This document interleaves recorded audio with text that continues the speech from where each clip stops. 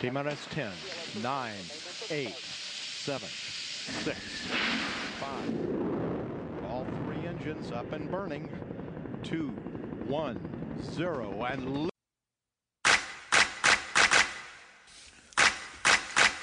Yeah, Lord, this for you. I was a mess, little hair on my chest, fresh as a newborn, but I'm headed for death. Some saying I'm blessed, cause I'm still alive. Every day in the hood, I was fighting to survive. So sin I quiet as an adolescent, walking in darkness, spirit facing oppression. You couldn't tell me nothing, swag was on 100, speeding in the fast lane, call me crash dummy. Then I put on the helmet of salvation and received the revelation. Yeah, I could be a leader in this nation, ain't gotta follow the code in the streets and be like them other creeps. See, I could be a leader. Welcome everybody back to the Original Geek Podcast. We are your hosts, Rock and Mr. Magic. Unique DNA. Mighty TP. This is the Original Geek Podcast. Ladies and gentlemen, thank you so much for joining the Original Geek Podcast. I am so glad to have a friend of mine here with us, Mr. Anthony Gilbert. He is, he's a man of many parts. We met at an orientation for Apple, and we've been in communication, since then. He has spent time working for Nike, the NBA, and he currently writes for Slam magazine. So this is a well accomplished, well traveled brother here. So Anthony, welcome. Hey man, I appreciate you having me on. It's a pleasure to be on with you, man. It's just hearing you run through some of the things I've done. I was just sitting back like, oh yeah, I forgot about that. You gotta love it. So nonchalant about it. That's beautiful. To be able to have that, that's awesome. So tonight, folks, this episode is really gonna be focused on. Not as much on the geek part tonight as it's All-Star Weekend. And with AG being a basketball expert in my mind, so if you know I consider someone to be a basketball expert, they know their game, we're going to talk a lot here about where the NBA season is and a couple other basketball-related topics. Mm-hmm. So first off, I'm going to throw out some quick hitters here for you. So just quick responses. 1, who is your MVP frontrunner? James Harden. Harden. And why? Well, his team has a good record, and I think that's a very important component to the actual voting and the actual MVP award. Mm-hmm. Anybody could be an all-star, a superstar on a really terrible team. But James Harden, his team is exciting. They're playing well. He's the catalyst. And, I think it comes down to him and Russell Westbrook from Oklahoma City Thunder. But the Thunder aren't as good of a team, record wins and losses. So, right. Westbrook is doing something that's special. He is currently averaging a triple-double, which has not been seen since Oscar Robertson in well over 55 years. True. But I got to give it to Harden, a slight edge to his former teammate, James Harden. Okay. I'm going to give you a quick rebuttal. Harden's team does have a good record, true. However, they had a better record under Coach McHale, and I have a hard time giving an MVP to a guy who's playing for Mike D'Antoni because his system boosts your numbers. His system makes you look better than you actually are. His system made, not knocking the people that he had during that high time with the Suns, not knocking Nash, Amari, Matrix, or Joe Johnson anyway. But the system made them better than they actually were.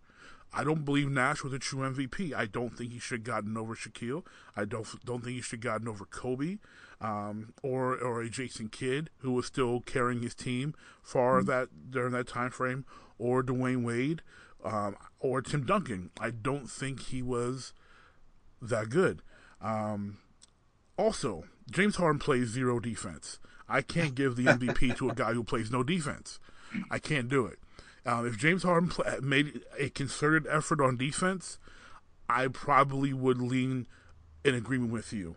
Does anybody play defense in the NBA right now? Depends on what you define by defense. The current defense, sure. I mean, it's not like, okay, for example, very few people, as we both know, play traditional old school, what we watched growing up as kids, on the ball, hard nosed defense. That's, reserved for the Avery Bradleys, the Tony Allens, the very few old school defenders. Most of these guys play this Allen Iverson defense and playing passing lanes. Yes. But Harden doesn't even do that. I mean, a lot of these guys, at least they're sliding their feet. When James Harden is on Shaqtin' the Fool every other week because he doesn't play defense and he's letting guys go right by him, that's a problem to me. If you're making an effort and dudes are beating you, okay, fine. Everybody gets beat. It's the NBA. But when you're letting people by you, that is a problem. What did you think about LaMelo Ball that scored 92 points in a high school game? I was very unimpressed by LaMelo Ball's 92 points. I watched the tape, and I remember when DeJuan Wagner scored 100. Yes. And what Wani did, he actually had to put in work to get that 100. LaMelo Ball cherry-picked half the points. Like they were really just gimmies. I wasn't impressed. And when someone else has done that, and DeJuan wasn't even the first to do it. He was one of the fifth to do it or something like that. When you're the fifth person to do something that's not even that impressive, he didn't score 100. To me, when you've got a bunch of people, over a handful of people that have already done that and done it in eras of basketball that are considered tougher, I'm just not that impressed. You liked it better when Cheryl Miller scored 100. Yeah, when Cheryl Miller, that was the 80s. Yeah. When she did it. I mean, come on. Cheryl Miller did it, and she's, granted, Cheryl's probably the best female player ever, but still, I mean, it's been done before. So to me, it's not news.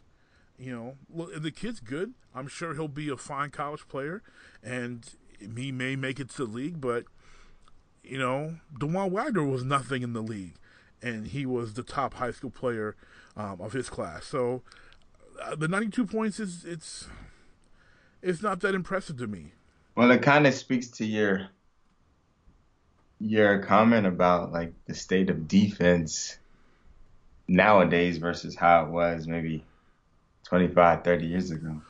Yeah, I mean, look, I'm a businessman.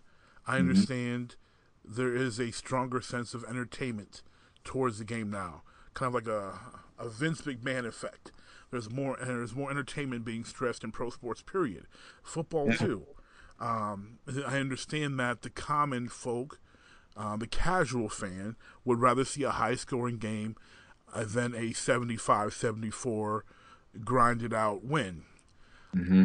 I personally would like to see the 75-74 because it's not just scoring. There's effort. There's hard-nosed defense. There's people scrapping. There's hustle. There's diving for loose balls.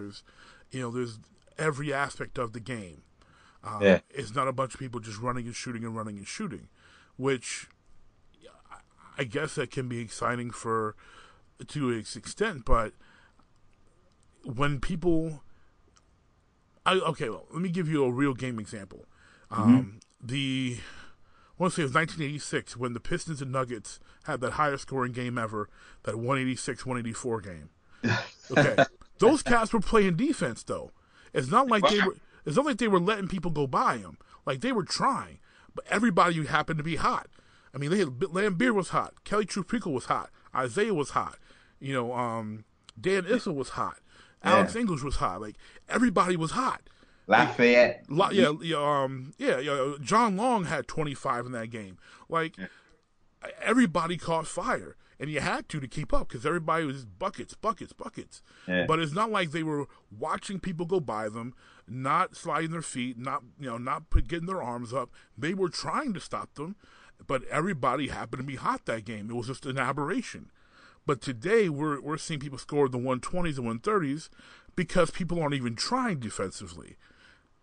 So if they're trying, that's one thing. But when you're not, I was gonna say everybody can't be the Pittsburgh Steelers and Baltimore Ravens.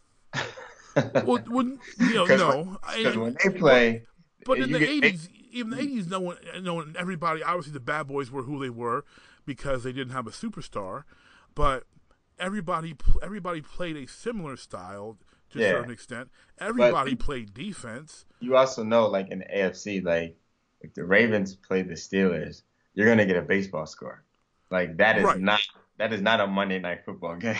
but which I would love. I would love that. I know you would. I would love it because that means I'm seeing some sacks. That means I'm seeing some takeaways. And to me, I don't know. Maybe because being a Pistons fan, growing up in the Bad Boys era, I appreciate defense more than others. I appreciate the strategic part of defense, the chess game of defense, which is why I love defensive-minded teams like the Patriots, like the Ravens, like the Steelers. I like the Seahawks. Defense is such an important part of the game, and to shy away from it because the casual fan, may want, to see a higher scoring game, to me is ridiculous. You're going to get people are going to watch. They've been watching for how many years? They're still going to watch. Like, why cheapen your product for fear of losing money? Yeah, they're definitely going to watch. I mean, I love defense as well. We come from that NBA on NBC era. Oh man, with the greatest theme song. Yeah. I mean, those are good. I mean, you have the Spurs, you have the Knicks, like you have the Pistons, like there were so many. You have Miami, like you have so many. I could go on. Right. Like every team in the league, at least had one or two defensive minded players, and and every team had at least one or two, sometimes three superstars. This is a good time, man. Now. Well, it was a great time because the league wasn't watered down then. You only had 28 teams in the 80s or less. Yeah. And now you've got what, 32? We got 30 because they added Orlando and. Okay, yes, right. So the 80s, so most of the 80s had, except for 89, had 26 teams because then you added Charlotte and Miami, and then you added Orlando. And Minnesota. Mm-hmm. Yeah, so you added 4 more teams, and that's 15 players per team. So I mean that's 60 players that wouldn't have been in the league now that are now in the league. Watering down the talent. Yeah. Well, that's always a touchy subject, but there's that thing that we like to call greed. Right. Yeah. Just like those talks of we should have a franchise in London. And the road trips? Come on. Yeah. I mean, what is that? That's like 6 a 6 hour flight. Yeah. Mm-hmm. Like that makes no sense at all. It's tricky. But so I mean, I understand the money part, and I understand the NBA makes money hand over fist worldwide. I understand the NFL makes a ton of money stateside. Yes. And I'm all for that. I'm a capitalist. I'm cool with that. But I wouldn't want to degrade my product just for the sake of more and more money, because a poor product is going to cause people to stop watching. And I'm at a point where I really believe that the NBA and the NFL, especially those two, they need competition. There needs to be a new USFL, or actually not an XFL, but a legit competitor, maybe playing spring football, but a legit competitor to the NFL. There needs to be another ABA and not the current version. There needs to be a legit competitor to make the NBA continue to have the best product. They don't seem to be trying anymore, and people forget that the ABA died in the late 70s Yeah. Early, I think 1980 was like the last season they had or something like that. Like the golden era of basketball happened because of competition. Same for the NFL. I mean, the USFL in the early '80s. My uncle John played in the USFL for the Michigan Panthers. They caused a need for the NFL to step up its game. And they did, and now players are getting paid on top of it because they weren't getting paid that much beforehand. Yeah. So competition is good for these giants who have now gotten just so lazy because they don't have anybody, veering down on them or anybody. No one has them in their sights because they're so big. I mean, all right. So, two things to that. A, there's a lot more money to go around, and then B, in football and in basketball, and baseball, hockey, all of them, like the rules have changed in the last 30 years. The rules have changed significantly, insanely. And yeah, it's so that it's self-preservation. I mean, the owners. It's like, hey, man, we have a draft every year. We get new talent every year, but we still want to preserve what we have in play. So, the rich are getting richer, man. That's just how it is. Back in the day, like way back in the day, I'm going to go back 50 years. I mean, those players had jobs in the off season. True, yeah, they did, and they were regular people who were also playing the game. They lived in the community, Or we don't have to go that far back even because it was one thing, that Piston fans knew and we appreciated because that was the mantra of our city and our team anyway. Being blue collar, but people forget that Bill Laimbeer made less money than his dad did. Yeah. Yeah, that's true. Yeah, he didn't make that much money. And congrats to the Pistons for moving back to Detroit. I'm happy about that. I have mixed feelings about that. But that goes it goes a little too far on the political spectrum. Because there's a whole lot of tax money being used on that stadium that could be fixing the pipes in Flint, Michigan right now. Yeah, I hear that. And I wouldn't be sending a case of water to my friends in Flint every month because they ain't got no clean water still. Yeah. I have a personal problem with that. Yeah. Going to Little Caesars Arena. Well, you need to talk to Dan Gilbert and no relation, by the way. I don't think you'd have talked to LeBron the way he did. No, not at all. I'm glad for the city, yes. However, I don't think it's necessary for the Pistons to go back right now. The Palace of Auburn Hills is still a fantastic arena. Yes, it's it came out in '89, so yes, it's got some wheels on it. And understand the Red Wings didn't get it out of the Joe Louis Arena because the joint was falling apart. A lot of history in the Joe, but yes, there's time for a new arena. I mean, you could always go back to the Silver Dome. Hey, the crazy car makers, as John Sally called us, we used to fill that Silver Dome for them, man. But that was a terrible venue for them to play in. That was a terrible venue. But honestly, like you could play in Ford Field. Like I don't know. I just really think that, and because they had Ford Field, the NCAA tournament looked great at Ford Field. Yeah, it did. I mean, it looked great. I just wish that they would take a little time to fix a bit more in the city instead of focusing on getting the teams to this Little Caesars Arena. And the fact that the taxpayers are footing so much of the bill just irritates me because my home state is a hot mess economically, and you're taking tax money to build this arena. I don't think taxpayer dollars should ever build an arena. I don't care what city or state it is. If you're a billionaire owner, you're making an investment into yourself and into your city. You should not be using taxpayer dollars. I'm okay, if they want to give them a tax break for doing it because it's like any business, you're creating jobs, fine, give them a tax break. But using tax dollars to build an arena, that is a problem. Yeah, and you know what? Like, I didn't know that was the case.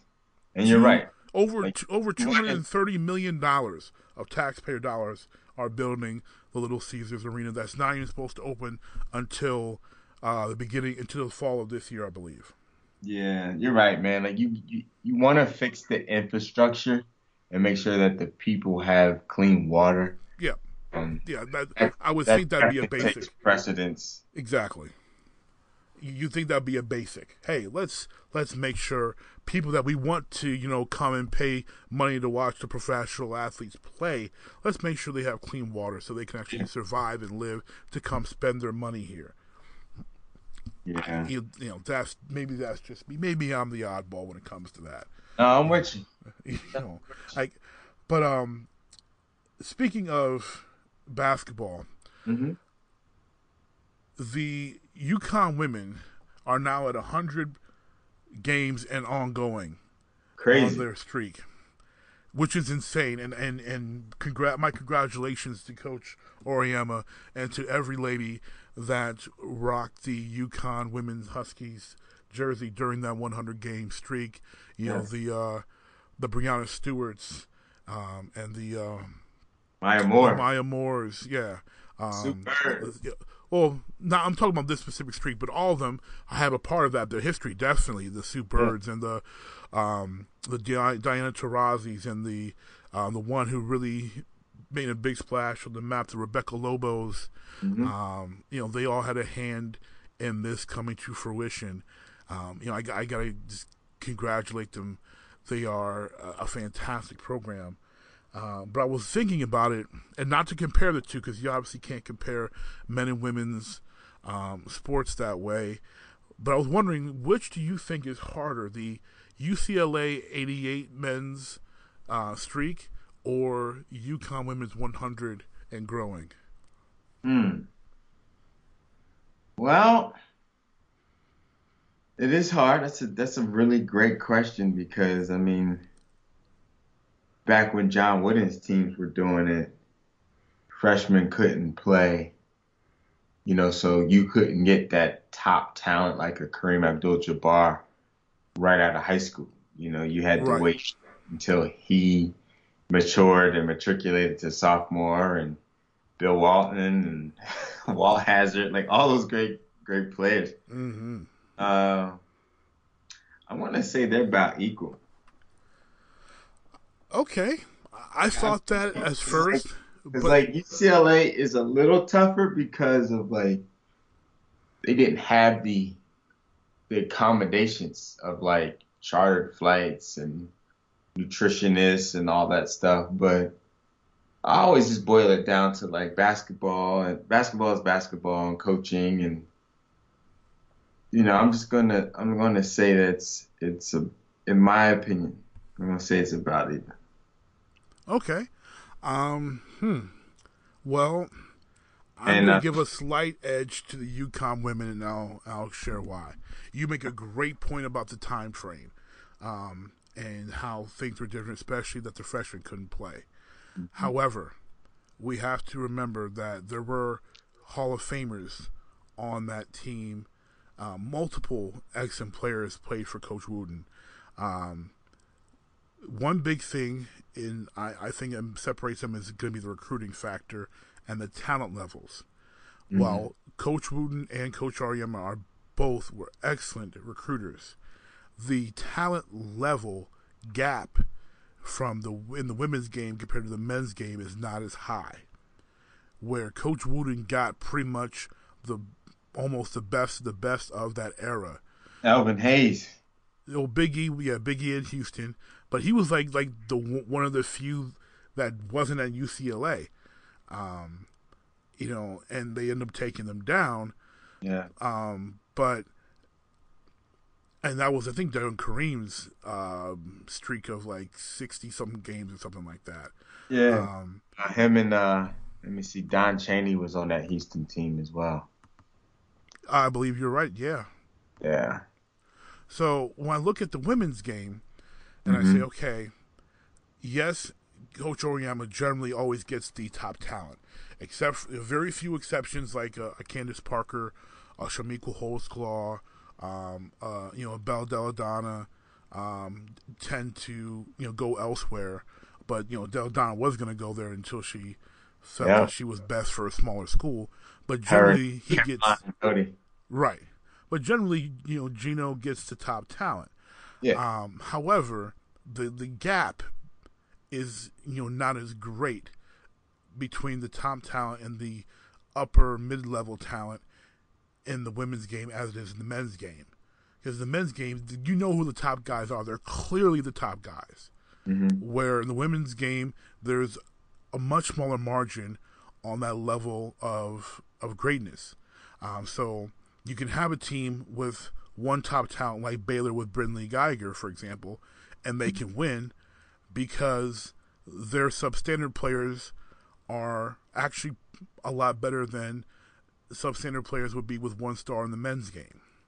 The men's game, you'd have to have a couple players to be able to really separate yourselves, like in Kentucky with Anthony Davis and them, compared to in the women's game where you have a stacked team, but you've got one exceptional player surrounded by okay players. You can get away with that. You can get away with one Skylar Diggins and a bunch of nobodies and go far. You can't really... Don't call Natalie Achangwa a nobody. She was good too. Okay. I'll give now. Yeah, you're right about that. Okay, my apologies to Natalie. I do tend to overlook her contributions to that Notre Dame team, and I definitely should not. That's bad on my part. But most people, aside from you and I, people who eat, drink, and sleep basketball, most people do not know Natalie's name. Yeah, I agree. Where Skylar Diggins is a very recognizable name. Mm-hmm. And what she did for that Notre Dame program is a lot more recognized.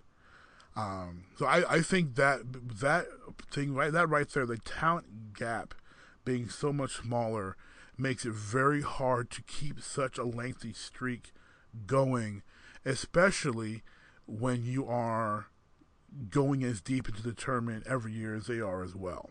Yeah. And you have a lot of extra pressure on top of you to perform. Granted, it makes it look like they have a really easy time when they're whooping people by 50. But they execute. The women's game is about execution. They don't have the athletes that the men have. No one's jumping and dunking over anybody and just that much faster, just that much stronger. They have to execute. And if you don't execute, you don't win. It's just what it is. Gino's teams execute.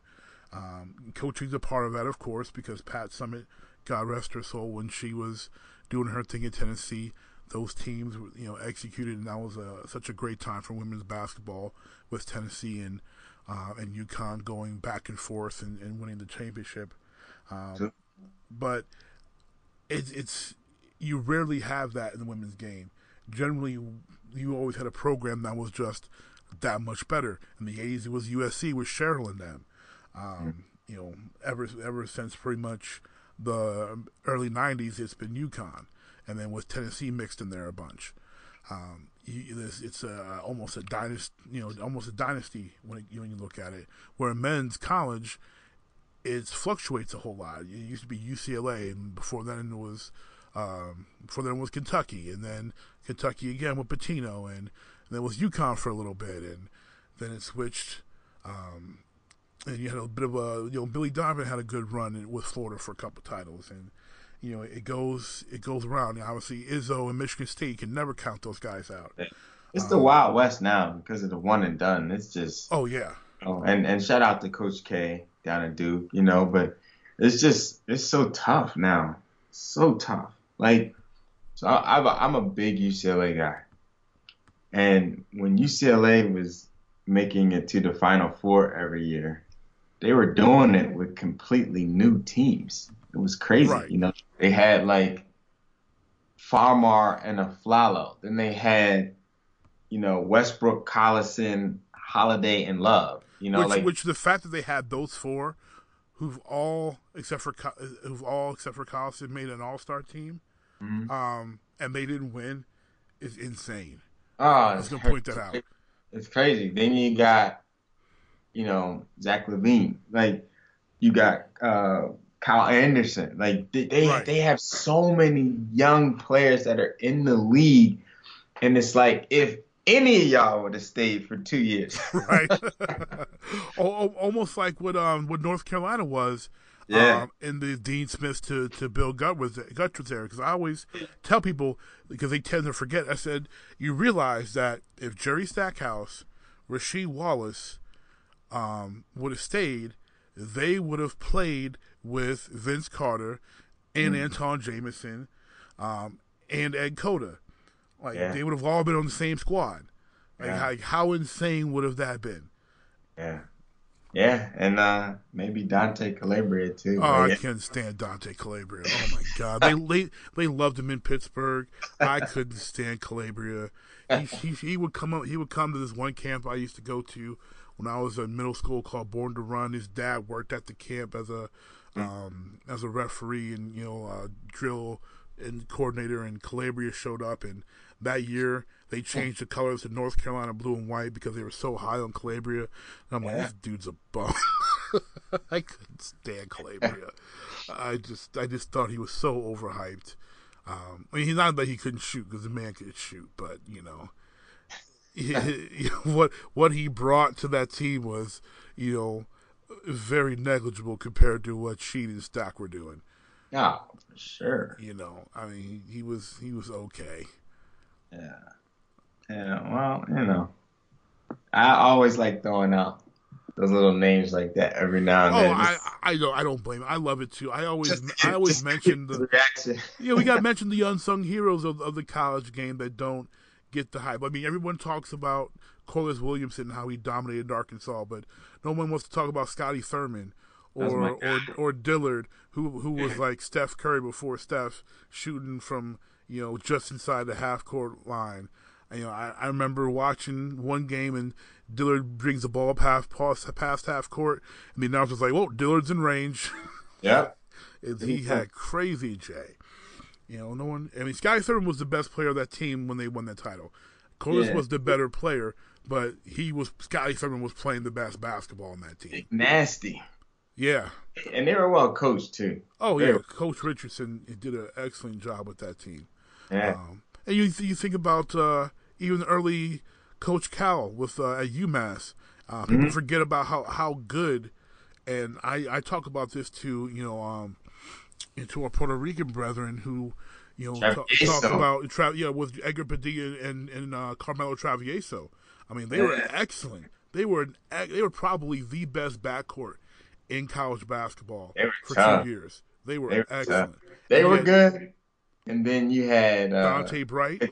Yeah, and then you had Katina Mobley and Tyson Wheeler up at Rhode Island. Oh yeah, I forgot Cat Mobley had Wheeler. Yeah. You had some really really good, really tough players who just were excellent on their field, and everybody makes the league. I mean, people forget how good Randolph Childress was at Wake Forest. Everyone wants to talk about Tim Duncan, but Randolph, he ran that team, and when that game against Carolina, when I forget, it wasn't Ed Cota. Oh, when he broke Jeff McGinnis and made McGinnis fall, and then he told him to get up and drain the three. Looking at him, that was Randolph was bad. Skip Prosser was a really good coach.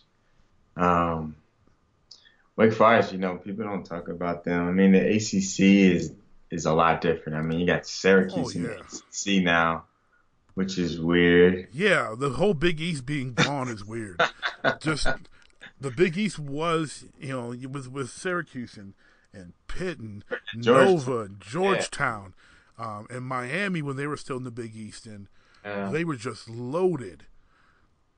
It's so top heavy, and now Syracuse has no business in the ACC. That just makes no sense. It's weird. It's weird, and the fact they don't play Georgetown anymore, it's just it's also just weird. It's like, come on.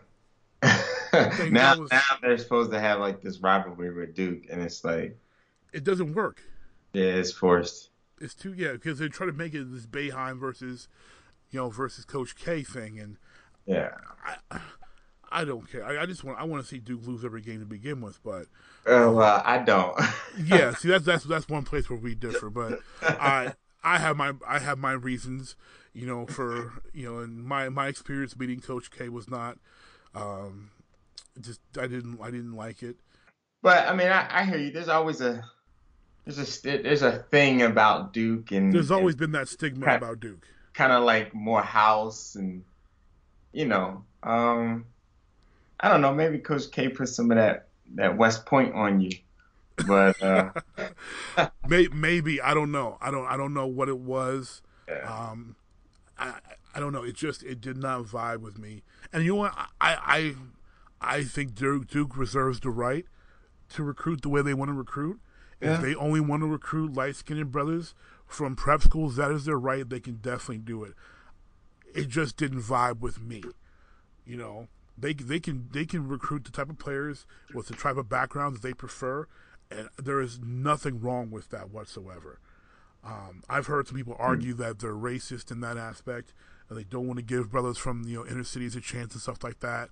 And I'm sorry, they have the right to get the type of players that fit their system, that fit their program. They have every right to do so. Well, I don't know how it was back in the day. I do know that is not the case now. I don't think he has a choice now, though. Well, I mean, again, I don't know what the criteria is because I was never that good to be recruited by anybody upper echelon. But let's just say I have a really good relationship with the powers that be at Duke University. And, if ever you want to give them a second chance, I would love to have you at Cameron Indoor Arena. I don't know. Something to think about. Something to think about. Everybody deserves a second chance. And if I go down to visit my sister. Yeah, well, let me know when the 30 for 30 comes out because I want to watch it. I don't know. The only 30 for 30 I want to do right now will be on Bill Laimbeer because I believe he should be in the Hall of Fame. I would agree with that. I was reading something today, and this guy basically was ranking the all-time greats by position. Okay. And shooting guard, he had Kobe Bryant at number 6. And I have a problem with that. Okay, well, I need to know, before I know how big of a problem I have with that, I need to know who's numbers 2 through 5, because we clearly know who number 1 should be. Okay, that's a fair question. So, he had number 1, Michael Jeffrey Jordan. Oh, and I just slapped somebody if they had anything different. Okay. Okay. Number 2, he had James Harden. Okay, he needs to be slapped now. Okay. Number 3, Oscar Robertson. Oscar was a point guard. Okay, he doesn't know basketball. Number 4, Dwayne Wade. That's insane. Number 5, Manu Ginobili. That's even more insane. This person clearly needs to be slapped. Number 6, Kobe Bean Bryant. This person's outside their mind. Completely. And then 7 is Sir Sid, Mr. Sidney Moncrief. Moncrief, great player. Number 8, Reggie Miller. Okay. Number 9, Clyde the Glide Drexler. Okay. And number 10 is, it says Butler. Let me think which Butler that could be. Yeah, I have a problem. I have a big problem with that list. Yeah. Wow. James Harden. Wow. Yeah. There's a whole. I mean, okay. Again, terrific talent. The guy can score. I love James Harden, I talk about, but I don't think he's better than Kobe Bryant. Kobe Bryant's the 3rd all-time leading scorer in NBA history, and he's 6th best at his position. Yeah. Especially because you said this is an all-time great list. Yeah. When I talk about all-time greats, I have a criteria that's specific because I believe for an all-time great, you should be able to have been successful in multiple eras. Meaning, whoever you brought to the table, you would be able to be great regardless of the rules or the competition level. Mm-hmm. James Harden would have been destroyed in the 90s. James Harden would have been eaten alive in the 80s. Well, let me give you his small forward list, because I gotta take a time out after reading this as well. Okay. Because his small forward list is just as kind of crazy as his shooting guard list. Okay. So number 1 is LeBron James. I have a problem with that too. Number 2, Scottie Pippen. Okay. Number 3, Kawhi Leonard. Oh, he's insane. Number 4, Kevin Durant. Oh my God. Number 5. My God. I also want to know how old this guy is. But number 5, Larry Joe Bird. Larry Bird's number 5. Number 6 is Charles Wade Barkley. Power forward. Number 7, Julius the Doctor Irving. That's actually not that unfair. Number 8, Rick Barry. That's actually pretty good. Okay. Number 9, AD from DC. God, I love AD. Adrian Dantley, of course. I love the teacher. And then number 10, Paul Pierce. That's actually not too bad either. I don't know if I put Paul that high, but I can understand it. Okay, this person So he put Paul Pierce above. No, I'm not saying it's right. I can understand. I can understand because of what Paul's done. This guy's got to be 25 or 22. This guy clearly He has might I mean, I know you're a Michigan guy, Michigan State guy. So for me to name Ohio State Buckeye is probably sacrilegious, but I think on that, like, you might want to put like a John Havlicek on there. Oh, okay. Just for clarification, my mother is the State person. I'm a Wolverine through and through. Oh, okay. So it's even worse. Yeah. Big house. Okay. Ann Arbor. Yes. So you're a big Fab Five guy then. Oh, of course. My man. Okay. Here's this person clearly hit their head. Either does not know the game, is extremely young, or wrote this on purpose just to get people like us incensed because these lists are ridiculous. Yeah, Kawhi Leonard. Okay, Kawhi Leonard in your top 10 all time. That's insane. Not only have they not played long enough, that's just insane. They're still playing. Like, nah. Like, we can't knock that much because like LeBron should be on there. Oh, LeBron should be on the list. Also, LeBron, even though he's still playing, this is also his 14th season. So we have to cut some slack there.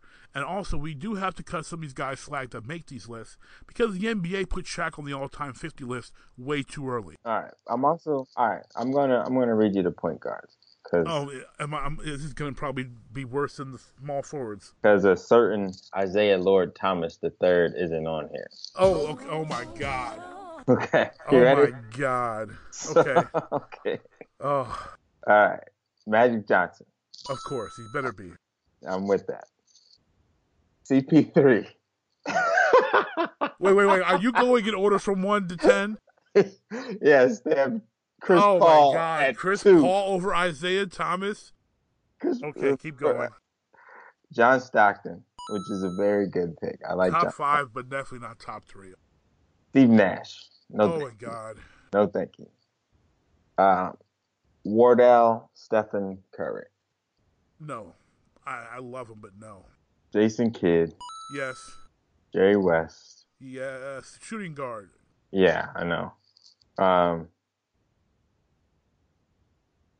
right, so he has 2 Jones. Well, one of these Joneses is Sam Jones, and then the other one's probably got to be KC. All right, and then Russell Westbrook, and then he has honorable mention Chauncey Billups and Gary Payton. But no Isaiah Thomas.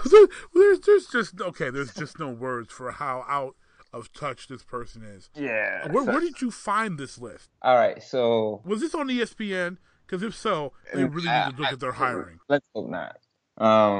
So a friend of mine that does write for ESPN, he quoted it and was like, wait a minute. He's like, Kobe Bryant's way too low on that list.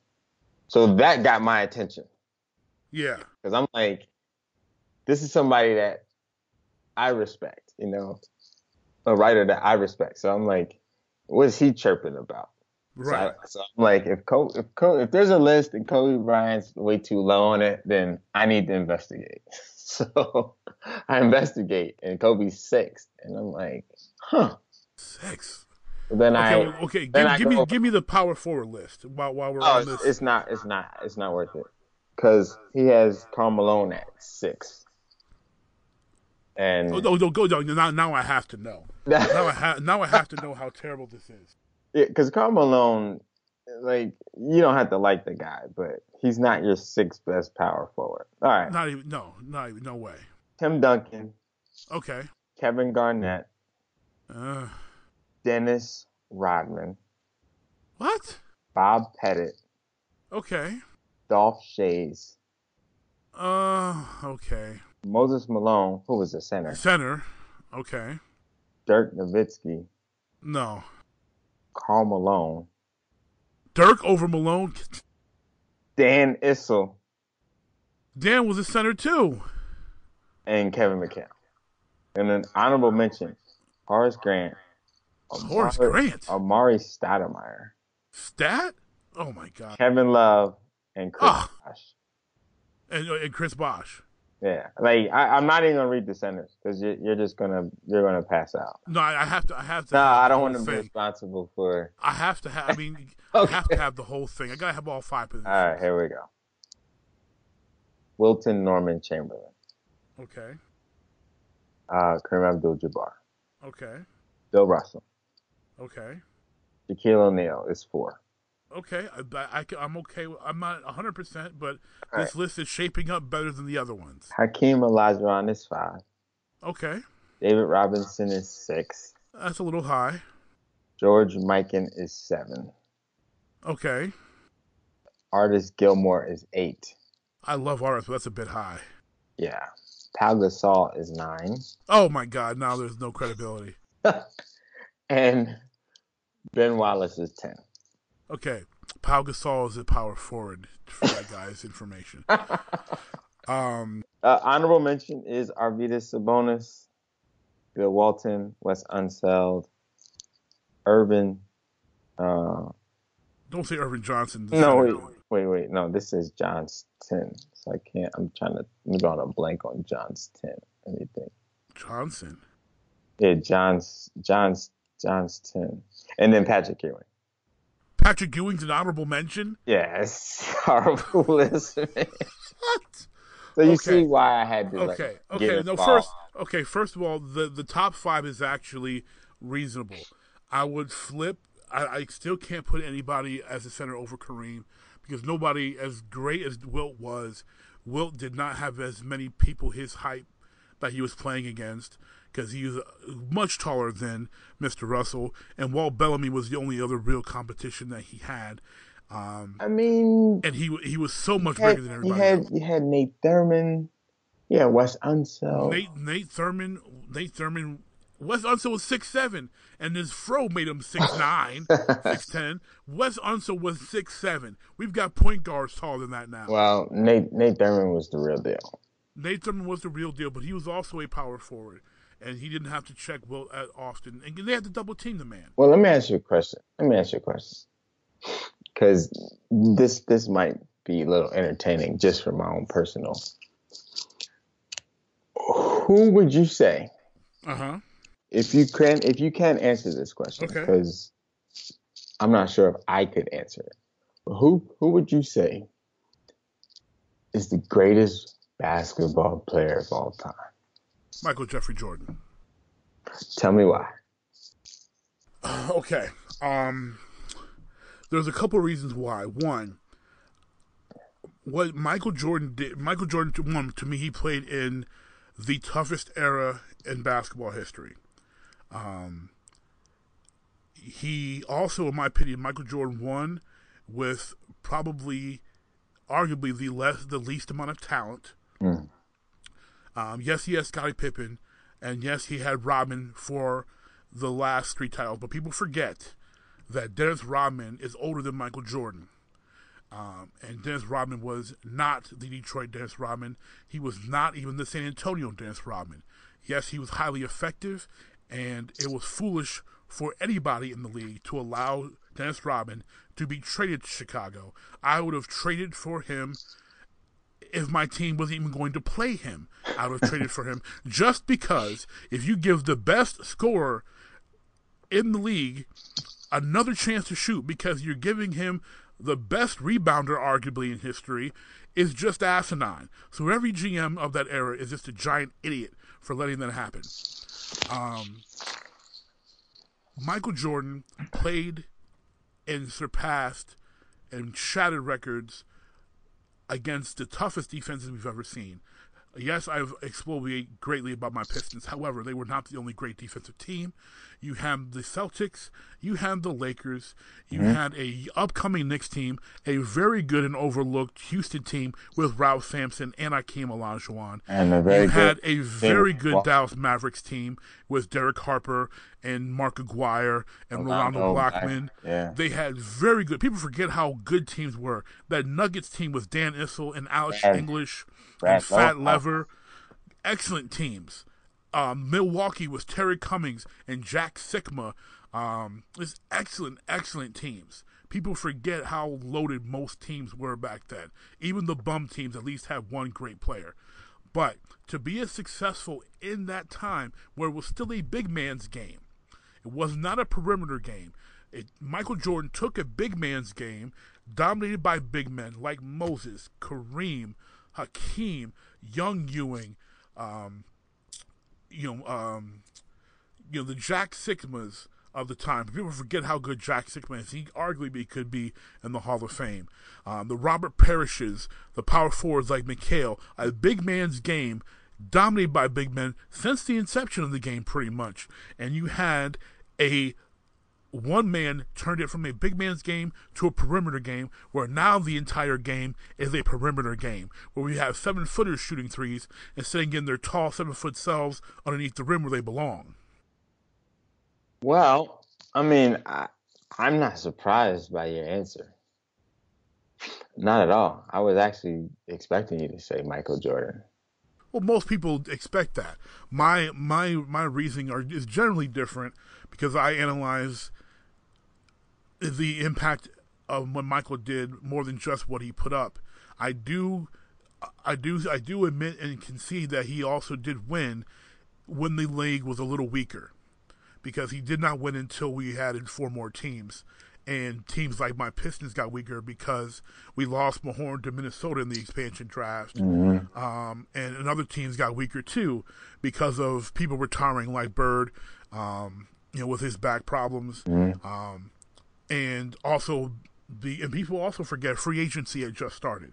I'm sick of hearing these old legends talk about how they wouldn't have left their team to go play with other people. Well, you wouldn't because you couldn't.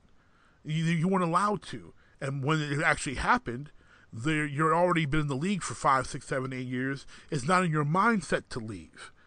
Where I think 1989-90 season was the first season of unrestricted free agency, and Tom Chambers was the first one to sign a big deal. When he went to I think he went to Phoenix, and then he put his knees in Mark Jackson's chest. Yeah, man, Action Jackson.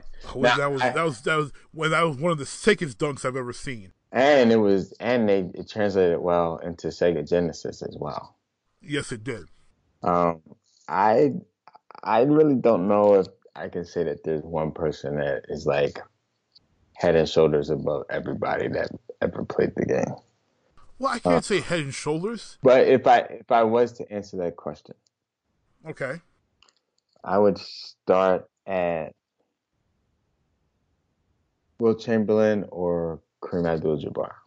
See, Kareem is my number 2, but I have a hard time giving it to Kareem or to Wilt because come on, we both play the game. What's the one thing coaches always tell us? You can't coach height. No. And when you're got the gift of height, and then you play in an era where no one's close to your size like Wilt, or when you're Kareem and they tell you can't dunk the ball anymore, so you take it and you create the most unstoppable move in NBA history, probably the most unstoppable move in sports history, in the sky hook, and you continue to actually make your dominance even better because now you're not just limited to dunking the ball, which is what Shaq's dominance was really limited to, and now you're 18 feet away and you're still dominating because your shot is unstoppable. If Kareem wasn't 7'1", I would say Kareem. But what Michael Jordan did at 6'6", and the extra effort it takes to be able to dominate in a big man's game, but also was still a inside then out game, where now we're an outside in game, or just an outside game in some teams. It was still taking it to the rack. It was still an inside out game. For a wing player to accomplish that was outstanding. People forget Magic is 6'9", Bird is 6'10", McHale's also taller than that. Kareem at 7'1", James Worthy at 6'10", Dominique at 6'8". Most of your stars of that era were big men, aside from Mike at 6'6", and Isaiah wasn't even considered a superstar until after they won the championship at a good 6'2". No one else, pardon me, at that level was a smaller guy. Yeah. What he was able to do at his size and being a wing player was outstanding. Well, I'll tell you this much. If they didn't lose to the Celtics every year, we wouldn't even be having this conversation because it would be Jerry West. He was only 6'4". Jerry West was one of the few exceptions. However, my thing with Jerry West, and he definitely is a lot higher on the shooting guard. Oh, my God.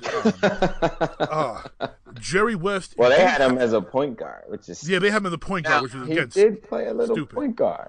But he was a shooting guard. Okay, Michael Jordan played point guard in '89 too, but he's still a shooting guard. Yeah, and then they had Craig Hodges as guard. Yes. Yeah, and people forget what Russ is doing now is what Mike was doing in '89 when he was playing point guard under Doug Collins. He was just wrecking the league. Craziest. Yeah. I mean, but Jerry West. I'm not gonna argue. For Kareem Abdul-Jabbar or for Wilt Chamberlain, that's just where I would start if I were to engage and try to answer. If you were to engage in such hyperbole. Yes. The case for Jerry West is definitely a strong one.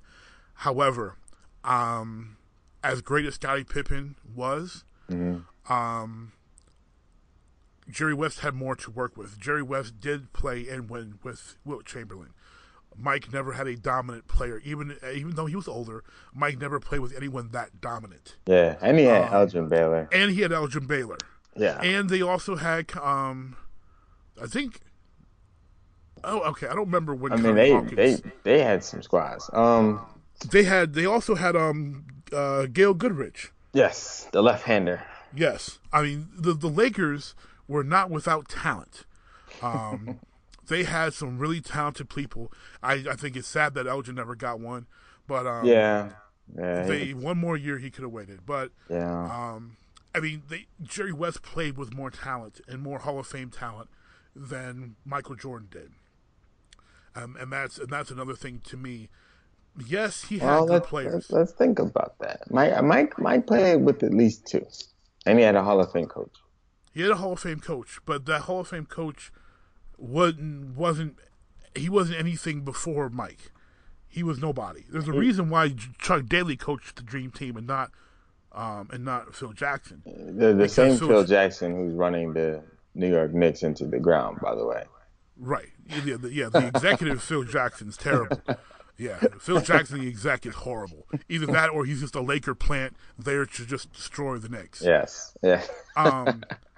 But Phil was nobody. I mean, and he was nobody. And his first year as head coach, he didn't do any better than Doug Collins did. And they fired Collins. So And then they got Bill Cartwright, and things changed a little bit. They still lost. The Pistons still beat them when they had Cartwright. The first year they had Cartwright, the Pistons still beat them. Yeah, and then they figured out the snafu. Actually, no, the first 2 years they had Cartwright, they still got beat by the Pistons. But I digress. But Bill Cartwright is no Hall of Famer. I don't even think Bill Cartwright ever made an All-Star team. Yeah, but he was better than what they had. Yes, everybody's better than what's that? I forget his name. I can see his face. I forget his name. Yes, Brad Sellers. Yes, everybody's better than Brad Sellers. Yes, and then they got rid of Charles Oakley as well. And they traded Oakley for Cartwright, which to me made no sense at that time because he wasn't called Invisible for no reason in New York. And Cartwright, of course, you know, because Oakley was Mike's boy, and also the enforcer. Bill, Cartwright tried to be an enforcer, which didn't work because he just wasn't that type of dude. But they didn't. Okay, Mike had Cartwright. What, Stacey King? Stacey King, supposed to be somebody. Yeah, but he had the Worm, and he had he had Scotty. He had Craig Hodges. He had B.J. Armstrong, who I think made one All-Star team, and that's only because he was there and he just looked better because he played with Mike and Scotty. Because when he went to Golden State, B.J. Armstrong was once again a below-average player. John Paxson was a below-average player who hit one shot in his career that people want to talk about. Scotty and Dennis. Below-average player. Horace Grant was a above-average player who should have been an All-Star because he was highly important to that team, but he was not. He was the only other really good player on that team. Bill Wennington was a complete bum. Luke Longley was a complete bum. They won with guys, that 96 team. You have to remember how many old dudes were on that squad. They had John Sally, who was old at that time. They had James Edwards, who had also another bad boy, who was ancient. And they had Robert Parrish, who was 106. Oh, Robert Parrish was the year after, but James Edwards was older than Parrish. James Edwards, his rookie year was 79, and he was old when we got him in Detroit, and then he won 2 titles, and then 96 he's still playing. James Edwards is like, I think he's the only person who may be older than Morgan Freeman. Like, he was crazy old, and they had who else they had that was mad old, or just guys were bums? Judd Bushler, come on. Randy Brown. I mean, Brown. It worked. Scotty Burrell. But it worked. I mean, the team, and people want to blow Steve Kerr like he was some great player. Steve Kerr was okay. He was the man in college. Yes, he was a great shooter, but Steve was just an okay player. A great role player. He knew his role. He knew how to shoot when he was open to hit his shots. But let's not act like Steve Kerr was an all-star level player or even a player of the month level player. He was never that. He was a very good role player. Like, only other player that had great talent that they had aside from, an aged Rodman and Mike and Scotty would have been Ron Harper, but Ron Harper's knees were so bad, he wasn't the same Ron Harper. Yeah. Ron Harper had all-star level talent, but injuries got him, or he would have been a star. But as Tony Kukoc, highly overrated. Yes, he was Europe's best player, but Europe's best player, honestly, was Drazen Petrovic, who has sadly died. Yeah. The only reason why Kukoc was the best player out of Europe was because Drazen was dead, and Vlade wasn't getting the respect he deserved in L.A. I mean, that team didn't have. I mean, they accomplished great things, but they were not overflowing with talent. Mike did that. LeBron could have not taken that team and won. He could have. No, he couldn't have. But there's no way he could have. LeBron wins because this NBA will let you walk across half court without dribbling in the NBA Finals and not call it. That's the NBA we're in right now, unfortunately, where Russell Westbrook can take 5 steps before you realize he hasn't dribbled yet. Oh, that was awesome. Like, that is sad. That would have... People traveled every once in a while back in the day, in the 90s and 80s and 70s, but you could not take steps like that and not get it called for after the 3rd or 4th step. People are taking 5, 6 step, 9 step travels and not getting called. That Josh Smith had that 27-step travel. Yeah, it's bad that business. Didn't get called. Bad business. and somehow, but now we have these reports that tell you, when they messed up. That means nothing because the quality of the officiating has not improved. It continues to deteriorate. Well, let's switch gears for a second. I know you're into sci-fi. Okay. And you're a self-proclaimed geek. Yes. Okay. So the last 2 Star Wars movies. Okay. Yes or no? Do you like them or no, you don't like them? Okay, I hate to admit this, but I have not had the opportunity to see Rogue One yet. Okay. Money has been tight, so I have not had the opportunity. However, opening night, I was there to see The Force Awakens. So what'd you think? Okay, I will. So most of our listeners. So you watched it, and then you thought it was 1977, and you had to check your watch. Because you were like, wait a minute, I've seen this one. Okay. This is the same film. That's what you said. I know it. Okay. All right. I will preface my comments with this. And then you said, how in the world does somebody who's not a Jedi pick up a lightsaber and fight a Jedi? Okay. I'm going to preface my comments with this. One, you don't know this, but our listeners do know this.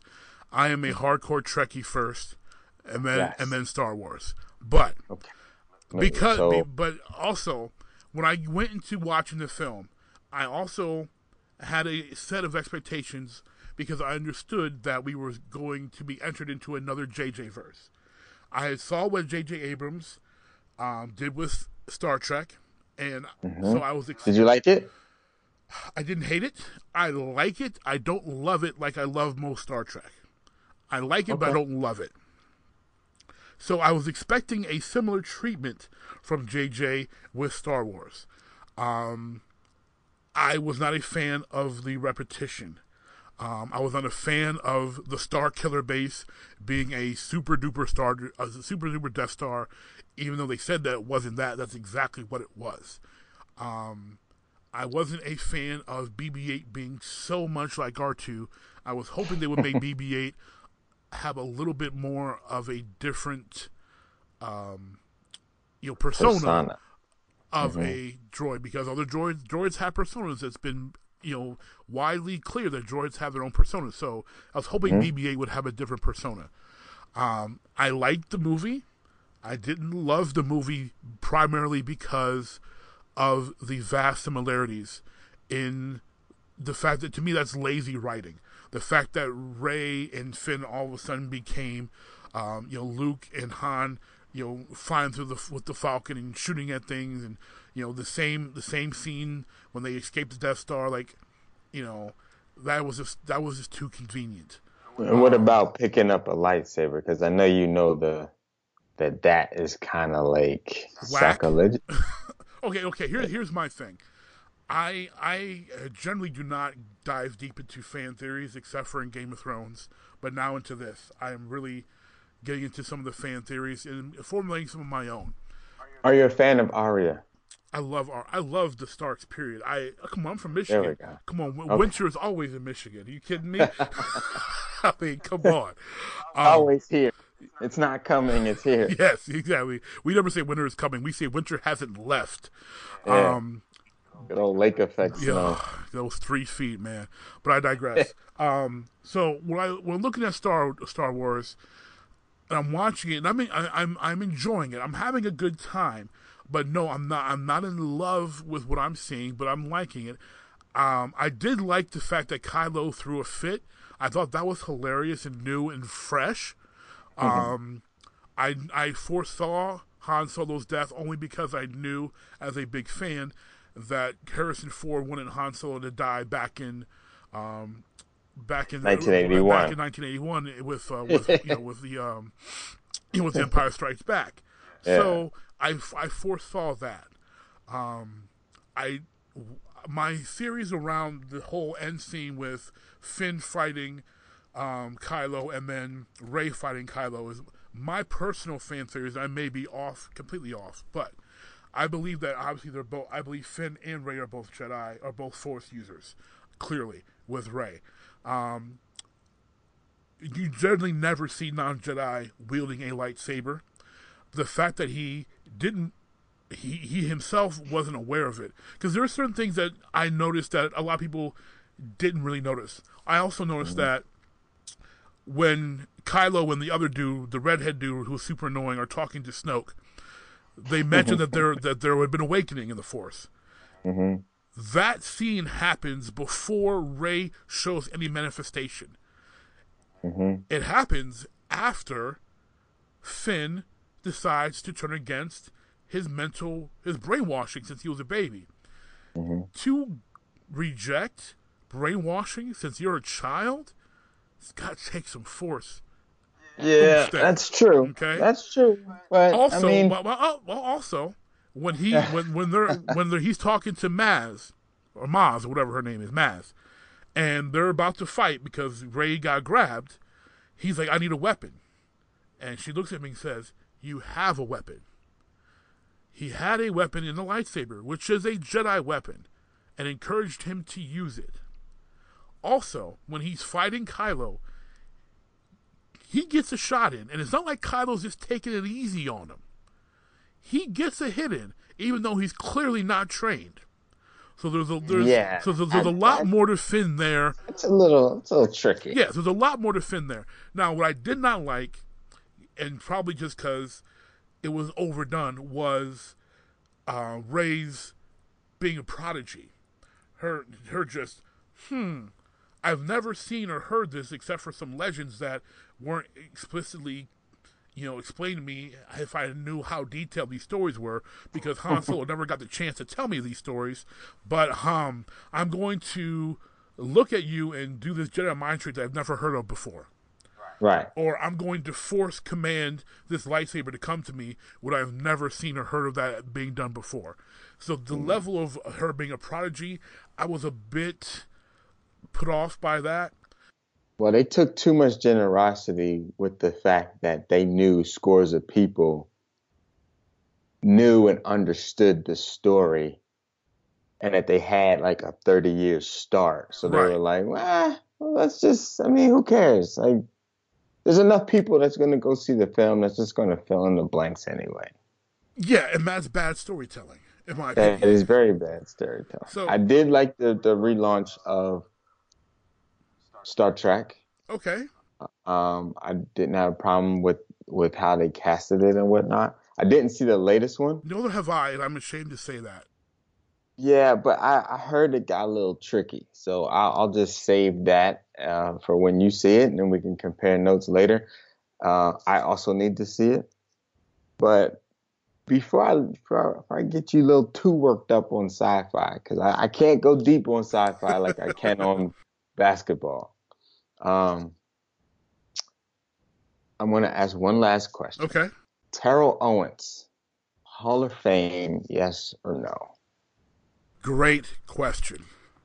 I have always been of the opinion that I'm not a big fan of Terrell, because I refuse to say Terrell, because that's not how you pronounce the name, of Terrell Owens,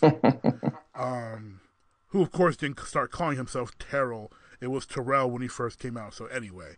Yeah. You know how these things go. Yeah, I know, branding and all that stuff. Yeah. The NFL's Robin, in my opinion. However, I have never been one for denying talent, ever. Terrell Owens did amazing things in the football field. Terrell Owens, in my opinion, is a top 10 all-time wide receiver. In my opinion, Terrell Owens deserves to be in the NFL Hall of Fame. Same as my case for a Mr. Bill Laimbeer. My opinion is this. And it's not all the media, because there's other people that vote outside the media for the Hall of Fame. But when you hold a grudge against a guy for what he did to locker rooms, to multiple locker rooms, which is not something that you can overlook. Right. But you weren't a part of that locker room. It's really not your place to hold that against him when it comes to being elected into a hall that's based upon production. This is not the Hall of Fame of good guys. This is the Hall of Fame. Mm-hmm. And these guys are in there because of what they did on the field. To me, you can't. There's no good reason to not have him on there. Teammates that he had beef with no longer have beef with him. Yes, he made mistakes. Every player makes mistakes. Some to different degrees, but every player makes mistakes. The man produced. I mean, and that's just it. He produced, and he's got the numbers. Would I put some other wide receivers above him? Sure. Of course I put Jerry above him. Of course I would put a Randy Moss above him, a Chris Carter above him. But there's not many people I'm putting above T.O. No. You know, there's some greats I put below him that I have a deep respect for, like an Art Monk. You know, Megatron, as great as he was, I will put T.O. above him. You know, there's a lot of really great receivers. Not many will go above him. Michael Irvin maybe go above him, but there's not many. I'm not putting a Brandon Marshall above him, and Brandon has put up Hall of Fame numbers for his career. I wouldn't put Tim Brown above him, and I love Tim Brown. Tim Brown's, in my opinion, probably top 10, top 15 all-time great wide receivers. Yeah. I wouldn't put him over T.O. He'd have a Super Bowl if it wasn't for the Tuck rule. He'd have a Super Bowl if it wasn't for the fact that John Gruden and Bill Callahan pretty much Callahan pretty much threw that game, and John Gruden won on Tony Dungy's. That's Tony Dungy's ring, in my opinion. I don't consider John Gruden to be a Super Bowl winning coach. Yeah, that's definitely. I agree with that. That team coached themselves. They didn't need him. Just like that Barry Switzer, coached Dallas team coached themselves. They didn't need him. I don't count those. Gruden's playing the team he just left. He knows he built this team. He knows them inside and out. Of course they won. Yeah. Duh. So, T.O. definitely should be on the Hall of Fame. I think it's very petty that he's not in. And it's pretty much because he was the Rodman of the NFL. The Barry Bonds in the NFL. He alienated so many people with his actions and his antics that they don't want him around. He should be in the Hall of Fame. Bill Laimbeer should be in the Hall of Fame. Roger Clemens and Barry Bonds should be in the Hall of Fame. Period. Yeah, I agree. I agree with all four of those guys. It's ridiculous to me how high and mighty some of these people want to act like they are. It's especially in baseball, because you're just baseball and football. Those are the two sports where people cheat the most. Yeah, the ratings are high. Like, they're not asking the owners or the networks to give the money back. Like, so don't turn a blind eye when you know everyone's doing it. Oh yeah. And collect the money. Right. And then become like the archdiocese and say, well, you know what? Now that you're not playing, you can't get in the Hall of Fame. Yeah, I mean, we've gotten everything we wanted out of you, right? And we're going to punish. So it's like, are we going to keep Bill Belichick out of the Hall of Fame because of Spygate? Are we going to keep? Is that prevented my team from winning the Super Bowl? Allegedly.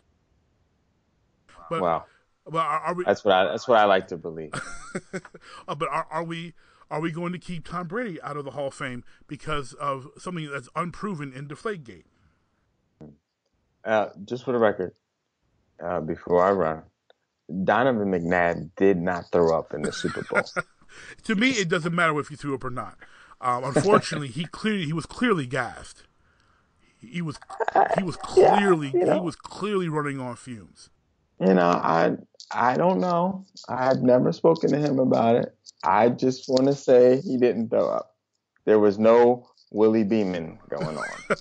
However, I will say this, as someone who is sympathetic to the Philadelphia fans, as my mother being a native of Philadelphia, and half my mother's family is all from that area. So to all the Sharps out there, you know I've always supported your love for your Eagles, your Philadelphia teams. I will say that I firmly believe that Andy Reid cost you all tons of Super Bowls by trying to turn Donovan into a pocket passer in the playoffs every year.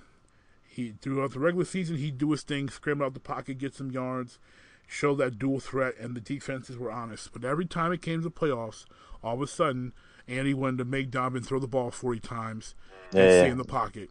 And turn conservative. Yes, and poor coaching, and the NFL is more coaching than talent. And I've said this for years, and this past Super Bowl proved it. I said the entire 2 weeks going up to that Super Bowl, I said there's nobody more prepared as a coach than Bill Belichick, and no staff makes halftime adjustments better than New England. And I said to several coworkers, you can be up 14 on them. It doesn't matter. They adjust better than anyone else. The NFL is so much more about coaching than it is about talent, because everybody's got talent. Not everybody has good coaching or great coaching. I agree. People will get hot. Last year, the Panthers were hot. And they gotta coach, though. You gotta coach. If you can't coach, you're not going to win. Yeah, gotta make those adjustments. Exactly.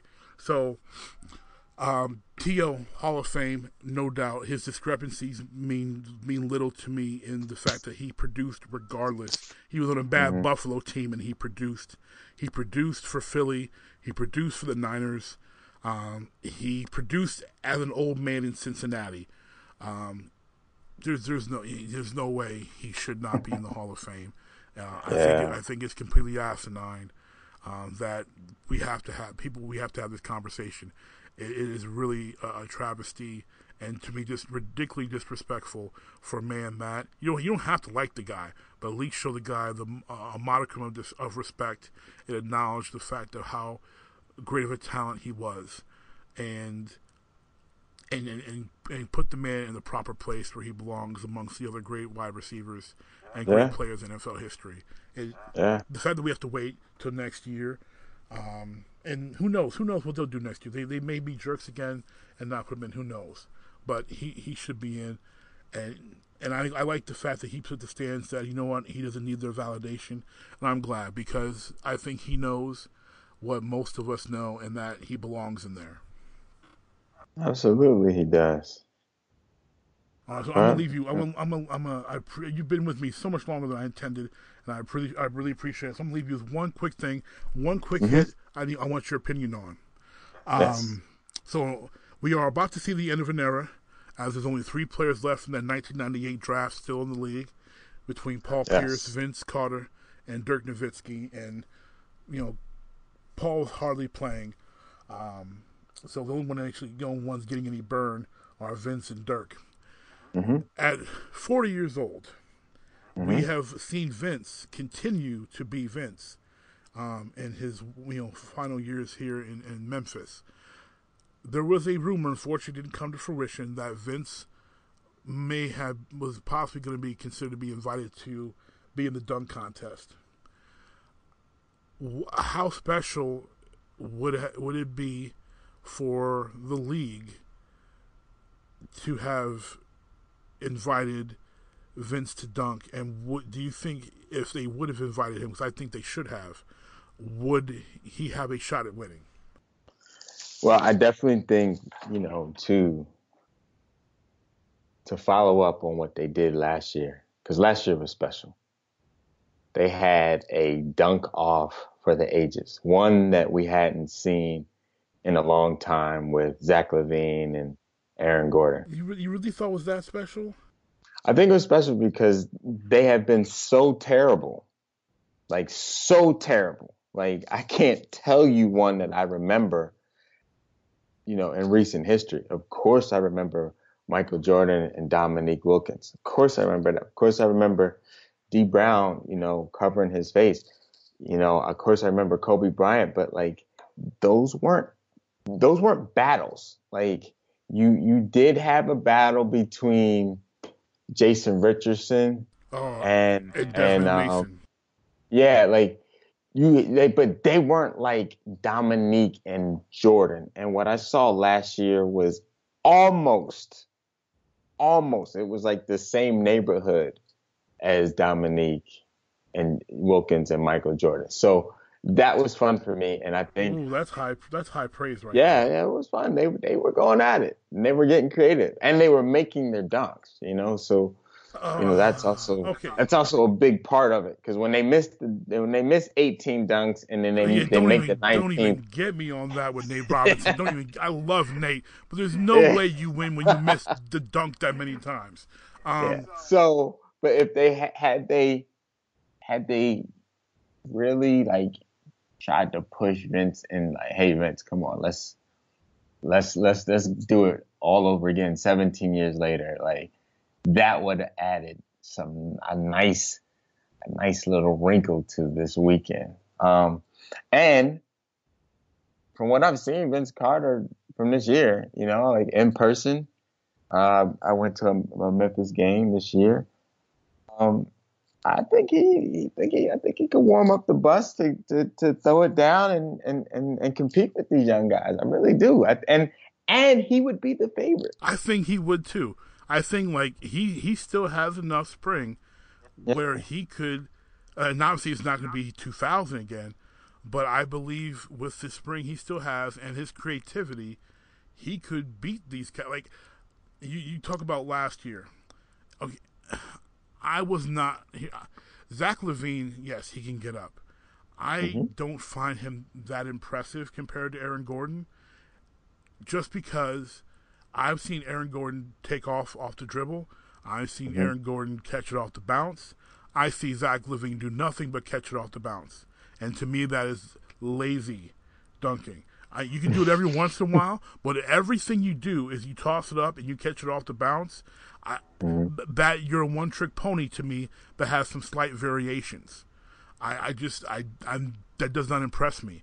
When I watched Vince Carter in 2000, he caught some off the bounce. He did some off the dribble. He did the pass. He ran, he did from out of bounds to do, the windmill. There was a mixture. Same with Jay Rich. I mean, even though he lost that one year, that reverse left hand off the backboard, I don't know if I've seen a better dunk in the dunk contest. Like, Jay Rich is yeah. There was some, there was a mixture of what Jay did. Even Desmond Mason, I thought he was a substandard dunk champion. Yeah, Fred Jones. Fred Jones. I don't think Fred Jones should have won, but there was some mixture. Like they did multiple things. Well, what happened was they judged that year when Fred Jones beat Jay Rich. Was it Jay Rich? He beat Jay Rich. They were judging it how you were supposed to judge it. And what happened was Jay Rich missed his right. He dunk. missed the one dunk. Yes, right. And that's why Fred won. Fred Jones won. Right. Now, had it been those rules when Nate Robinson won, then it would have been totally different. Right. Yeah. But and the fact that Jay Rich knew he could win and he still did that dunk, and to me, because he did probably the greatest dunk contest dunk ever, you should just give him the trophy, Fred, because no one thinks he won. Yeah. I think that Dr. J in '76. I think Michael Jordan. I want to say that was in '88. But see, Dominique got robbed. Dominic did get robbed, but they were in Chicago Stadium. Right. So, Michael Jordan in '88, Dominique in '88, and then I'll go. Then I'll just skip all the way over to like. D Brown was good, but he wasn't great. How are you going to pass? How are you going to pass up Dominique and Spud Webb in '86? Oh yeah. Okay. You can't. That was a battle. That was a good one too. But then I got fast after '88, and I got to fast forward to 2000. Well, see, no, you can't. Here's why. There's one dunk contest that you're overlooking. You mentioned Kobe. You mentioned 2000. There's one you can't overlook that really, in my opinion, kind of rekindled a whole lot of things. What year? And that is 1994. Mr. J.R. Ryder. Minnesota. J.R. Ryder. Yeah. The East Bay Funk. The East Bay Funk revitalized a contest that was starting to die because Mike had stopped doing it after '88. Neek was too old to do it, and we didn't have a big star, and we were looking at younger players who try to provide some spark because it wasn't really there again because Mike wasn't doing it anymore, and we had some people try, but it wasn't working, and they started to whittle down the amount of contestants. The fact that we have 4 is ridiculous. You used to have 8, and now there's 4. Yeah. So the less you have, the less creativity is for. So I think they need to go back to the 8 guys anyway. But when J.R. Ryder did something we had never seen on the NBA court before. That's true. Now you see people do that dunk, they go under their leg and dunk. Now it's like ho hum. Yeah, people yawn. Yeah. Like, whatever. But you're right. But at that point, J.R. Ryder did something we had not seen before. And remember, because that was the same dunk Kobe used to win, and Kobe's wasn't as good as JR's was. Yeah, Kobe won in '97 with that same dunk. Right. Yeah, I agree. That's a great point. And then Vince Carter in 2000, where Vince did the best overall performance in dunk contest history. Yeah, I think, and I know we're going to wrap up, and I appreciate the time, but I think that Vince Carter is the best in-game dunker of all time. For many years, I debated this because I personally prior to Vince Carter, it was very apparent to me that it was Dominique, closely followed by Dr. J, and then David Thompson. Okay, I knew you were going to say David Thompson. I was waiting. Vince Carter. So Dr. J had those smooth, just float on you and then yam it on you. Dominique was all about the power. He really never had those Jordan, Dr. J style dunks, and DT was way above the rim. Yeah, so far above the rim because he was short, so much smaller than them, but that power in his legs and when he just attacked the rim so fiercely, like. He was doing Russell Westbrook's dunks before Russ was. That same ferocity, and just destroy you. I'd never seen anybody do all of that before Vince Carter. Vince would float right by you. He would 2-foot ramming on you, 360, doing the double pumps in the game, the windmills. And the fact that he would challenge everybody. Countless times he dunked on Mutombo, Ewing, Mourning, Robinson. Yeah.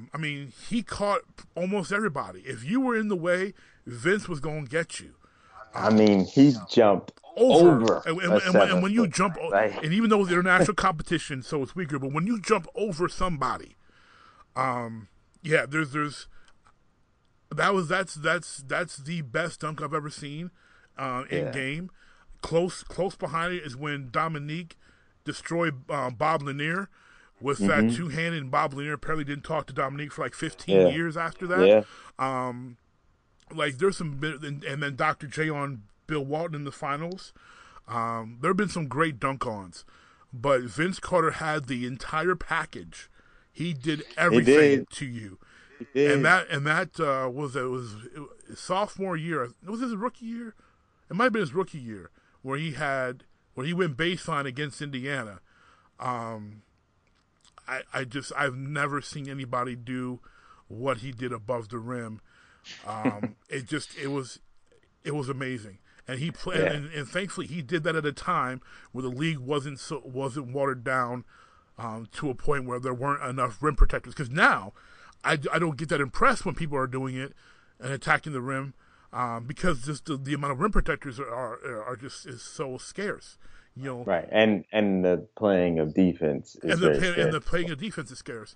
But Vince was doing this on Hakeem and on Robinson and on Duncan and on an older Ewing, but still Ewing. And I think, I don't know if he caught Shaq, but I mean, he was doing it on Rasheed Wallace and Ben Wallace and all these staunch defenders. And he was just in Mutombo, who was still in his prime. Like, he's just boom, boom, and you couldn't stop him. He's the best, man. He was the best in-game dunker, period. And what he's been doing in his advanced age in Dallas, in Memphis, amazing. You know, and that dunk he did on Morning when he was in New Jersey. Oh, that because he got bodied him and went higher. Yes. And then dunked on him. Like I love that one. Oh, I love that. That's one of my favorites. Oh man, I was like Zoe, and Zoe, you can always catch Zoe because he always jumps. Yes, on a breakaway. On the breakaway. Oh, don't even get me started. Yeah, I mean, Vince could, and that's why I wish they would have done something like that to appease us older fans who are the really ones still putting money in the NBA's pockets. That would have been nice to have Vince one last send off, just to show respect for the man who kept the dunk contest being something to talk about. But just amazing. And I would like in my dream dunk contest competition. I mean, he's got to be my favorite. Even though you have Mike in there, you've got Dominique, you've got Dr. J, Jay Rich. Yeah. You got to give me Vince. You got to give me Vince. I just there's never been someone who just owned every dunk. Sean Kemp had great performances, but every dunk wasn't great. You know, Dominique and Mike had great performances, but every dunk wasn't 50 worthy. Every single dunk Vince did was a 50. Yeah. I mean, it was just it blew me away. And to this day, 17 years later, I watch that video and I'm still in awe to this day on what he did. Is just there's no other word. Vince Carter by far. I mean, he'll be a Hall of Famer. He's got enough numbers for it. He'll be a Hall of Famer, probably like a second or third ballot. But what he did for especially for that franchise in Toronto on that dunk contest was just by far one of the most amazing feats of athleticism I've ever seen. Yeah, no question. So, thank you so much, AG, for joining me tonight. Definitely going to have you come back another time here. Yes, sir. This episode of the Original Jeep Podcast is brought to you by Single and Anxious, the new YouTube web series. Single and Anxious follows 5 African-American college students from various backgrounds as they fumble their way through the challenges of establishing and maintaining romantic relationships. Check it out on YouTube. Again, it's Single and Anxious.